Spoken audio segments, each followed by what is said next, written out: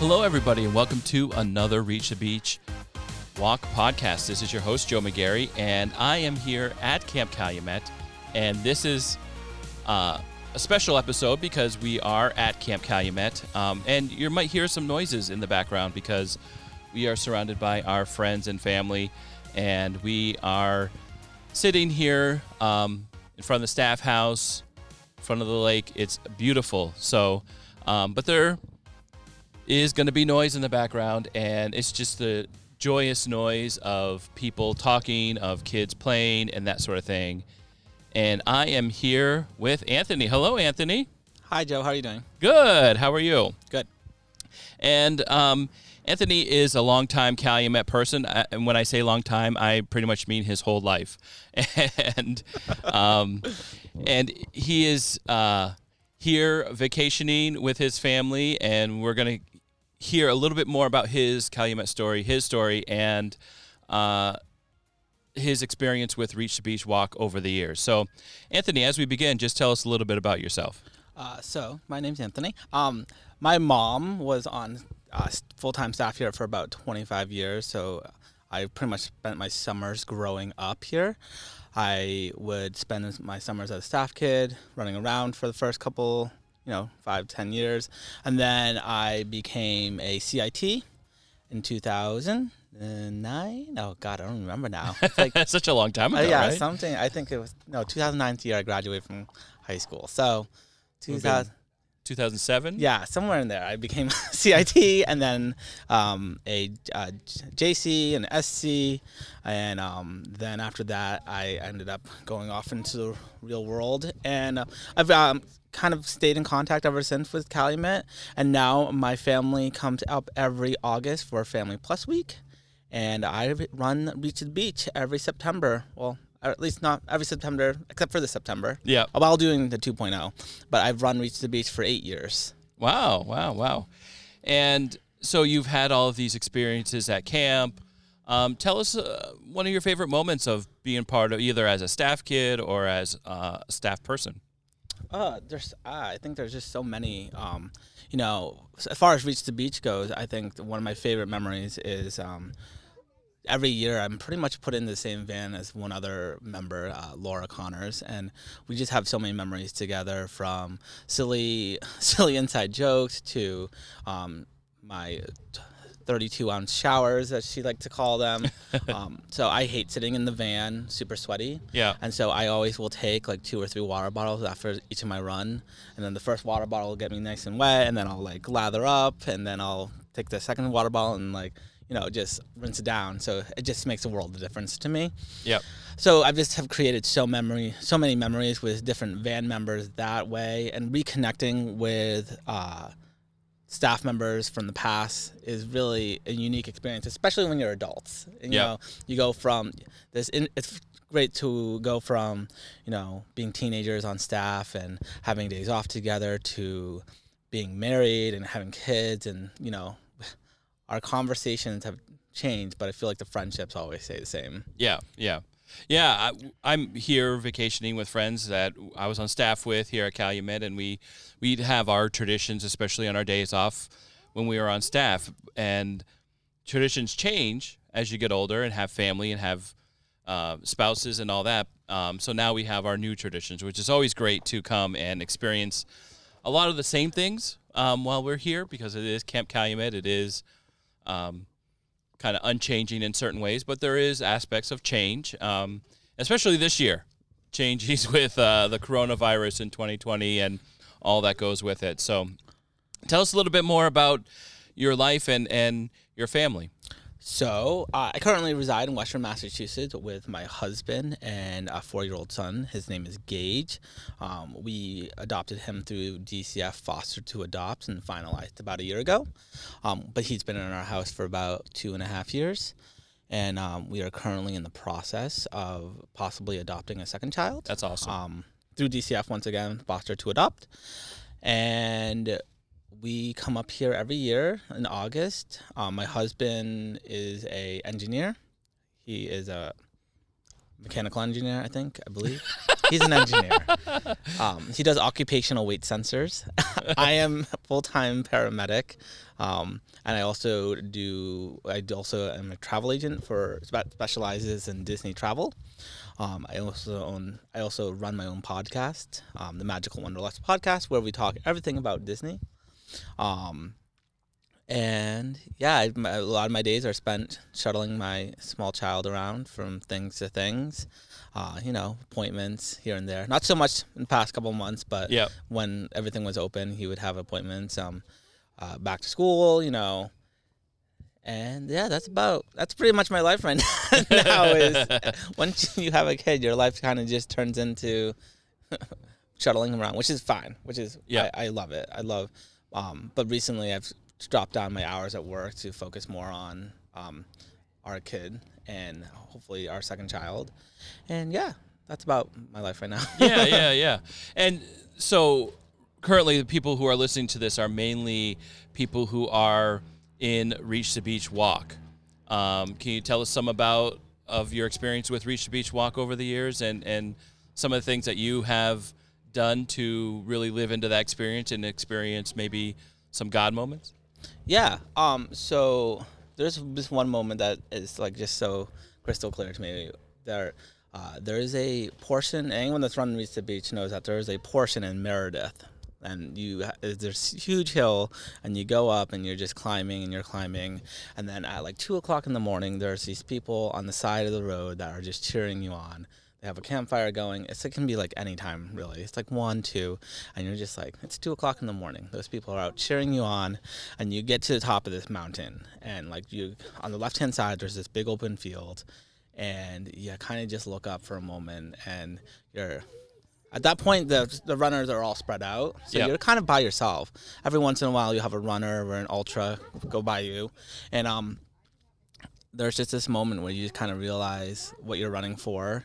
And you look up and you just see all the stars. And, luckily I had that when it was a beautiful, clear night. And it was awesome to just be there at 2:00 in the morning. There's nothing else that would have gotten me up to start a run at like 12:30 in the morning. At 12:30 in the morning to run. But a little bit of God, faith, and a little bit of Calumet in your heart will pretty much get you to do anything. Yeah. Especially when we know what we're running for is, I know that Calumet has been such a formative amount of formation of who I've become as a person, as a father, relying, especially when you adopt through DCF, there's a lot of like relying in God and believing that God will bring you the child that you're supposed to have. Mm-hmm. And I think that when you're running at 2:00 in the morning, nothing will get you through that except for a little bit of faith.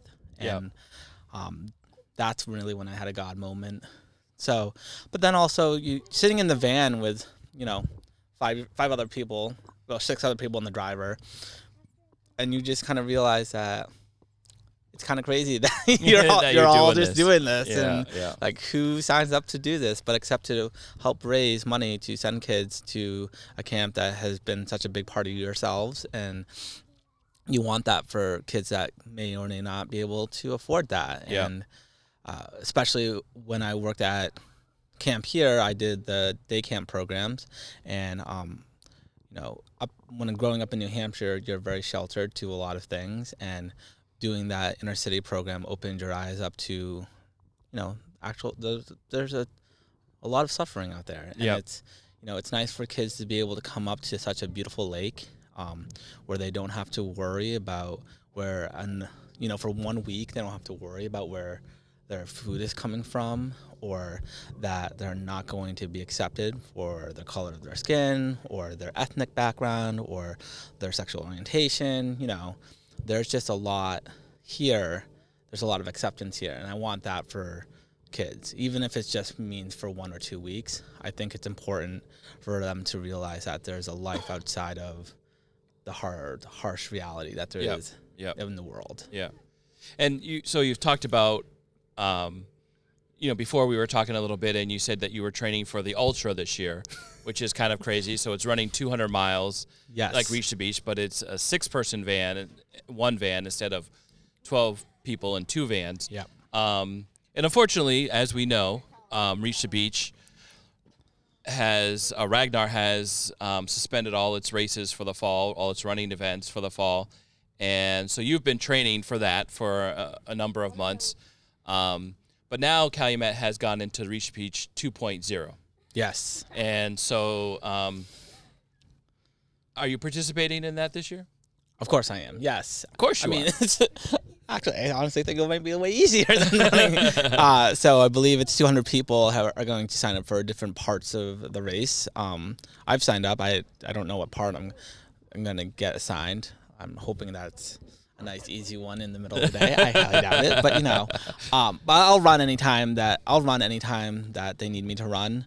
I think more so than ever, camp needs our help with the fact that camp wasn't open this entire summer. And so I know that camp will survive, but I want to make sure that more than survives, I want to make sure that it keeps on growing like it does every year. Yeah. And that will be hard this year. But I think that Calumet Nation as a whole coming together, I think in some parts, this allows people that normally would not be able to give up, the 72 hours that it takes between getting up here on Thursday and then leaving on Saturday afternoon to participate in this fantastic event. While it may not be the full experience, it definitely is an experience within itself. Yep. While it's different, it doesn't necessarily mean that it's bad. I mean, it's just a different experience. And, 5-10 years down the road from here, people are going to be like, remember that one year when we had to have 200 people run from around the world to do this? But we did it, and I want to be part of that. And, my goal has always been with Reach the Beach is to run it for 12 years and run every single leg over the 12 years at some point. I always request to run a leg that I haven't run before. Okay. And then I want to be a driver, and then... at that point, I'm gonna have to see. You might have to hang up your running shoes after after that. that. Hang up my running shoes. Put on your walking shoes instead. And which I would be more than happy to do. Yeah. But there's a certain goal. There's a goal for camp, and I find that doing things that are difficult, like Reach the Beach, and there's no secret, it's hard. It's it's 24 hours of yes, you do. If you're in a regular van, I'm not doing the ultra. You get 6 hours of rest. But it's still pretty hard to run 3 legs. So I think that I think this will give everyone. I think it gives everyone a nice little break from running that. But it also allows other people that normally don't get to participate in it to do a great part in it. So. Yeah. It's gonna be great. And today. I released my conversation with Canute, so he goes into a little more detail about what that week, that 24 hours is going to look like, and just, utilizing technology, utilizing 200 people from around the country, not just here in New England, but people from around the country, Calumet alumni who are stepping up to participate in this. It's really going to be an awesome and amazing event. So I don't know if logistically this makes it an easier year for it. I think it might actually make it harder for him. I think it's going to make it harder for camp, versus having to deal with 72 runners. He's going to have to run with 200 people. Plus relying on technology and people. Max, who is just an incredible runner, is going to be up here at camp running a mile every single hour for 24 hours. He's young. He'll be fine. Yeah, I'm sure. So, and so as you look at your continued relationship with Reach the Beach, continued relationship with Camp Calumet, you talked about wanting to run each leg of Reach the Beach. So, by all indications, my hope and prayer is that it's going to be up and running again next year, and you'll be able to continue to do that. And now you'll have a new experience with Reach the Beach 2.0. Yeah, I'm going to take part in 2.0, and then maybe next year we can get the Ultra team back together. We'll do the Ultra, and then that will get me a lot of my legs. Yeah, right. And then I'll continue to go back and run Reach the Beach as it's always been, and I will continue to do it in that fashion as long as my legs are able. I say 12 years, but every year. I feel like every time I'm like, one more time. Like one more time. So, because I enjoy it so much. I enjoy, and if I don't run, then I can't force Laura Connors. You hear me, Laura. I can't force her to run every year like I do. Yeah. So that's always a fun little perk to see her. And so I feel like I'll continue to run as long as my legs are willing and able to do so, and as long as my husband's willing to be left alone with the child. We're children soon, hopefully. Yeah. God willing. God willing. So we'll see what happens. But I love doing it. I don't think I'd change it for the world. Yeah. It's it's a very tiring 24, 48 hours, but it's a very rewarding 24 hours because you know what you're doing. You're raising money to send kids to a camp that you got to go to. Yep. So, and I know all of our fans here listening to this podcast will be cheering you on for Reach the Beach 2.0. Really looking forward to that. And one last thing that I like to ask people at the end of some podcasts that I do, if I ever remember, is what is bringing you joy right now?